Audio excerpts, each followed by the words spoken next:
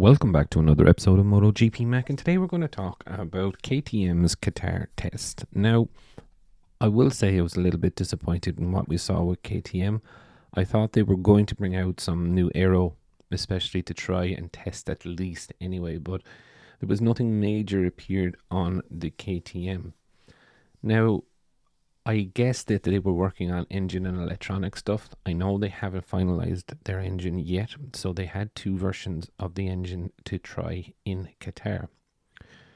Now, when I look at lap times, on the first day of testing, I was quite impressed with Brad Binder, but the second day of testing, it didn't seem to work for them. Now, I don't know were they just race pace testing, but if they are race pace testing, this is even more so worrying. And if the reason I'm saying this is that if you look at the test times, Brad very rarely ducked into the 1 minute 52s compared to the likes of Pecco, Bastianini, Martin, even Alicia Spargaro, and a couple of others were more regularly in the 152s. He did do a couple of fast laps towards the end, but again, I suppose it is worrying if that is their true race pace.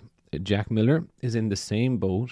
You know, he was in the 1 minute 54s for the majority of it and 153s, occasionally ducking into the 1 minute 52s. And I think he did one lap in 1 minute 51s. So again, the overall pace that KTM is showing is worrying. The only thing that is, I suppose, on the plus side is that they haven't decided their engine spec and they were still testing to see and understand what that is.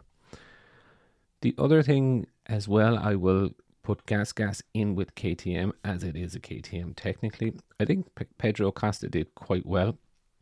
He wasn't the sensational lap time topping rider that he was in Sepang, and I suppose that is really that he had less time to get acquainted with a MotoGP bike around Qatar than he did with Sepang. But again, he did fairly well for a rookie. I do take my hat off to him. But I'm extremely worried about Augusto Fernandez.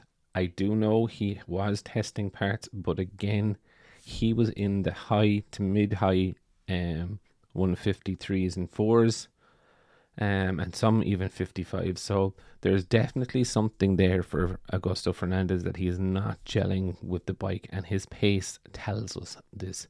He is more so on test rider pace than on race rider pace, which is quite worrying for me. But again, overall, I think KTM, they're quite happy, or saying that they're quite happy with the pace. You know, Brad did have a few issues, is what he did say as well, between from petrol to yellow flags. But again, that's not really going to hide the times on the timesheet. You know, if you're unlucky a couple of times, but if you do look at the overall test times, look at the pace, you know, I don't think they're there yet from what we can see in the times. And I will say what I said yesterday, I'm looking at multiple lap times, not just one lap time, and I'm comparing it back to back on the same day, same lap conditions. Okay, they might be testing an engine or whatever, but again, they're still about half a second to 7/10 of a second behind Ducati from these lap times. But I definitely love to know your thoughts.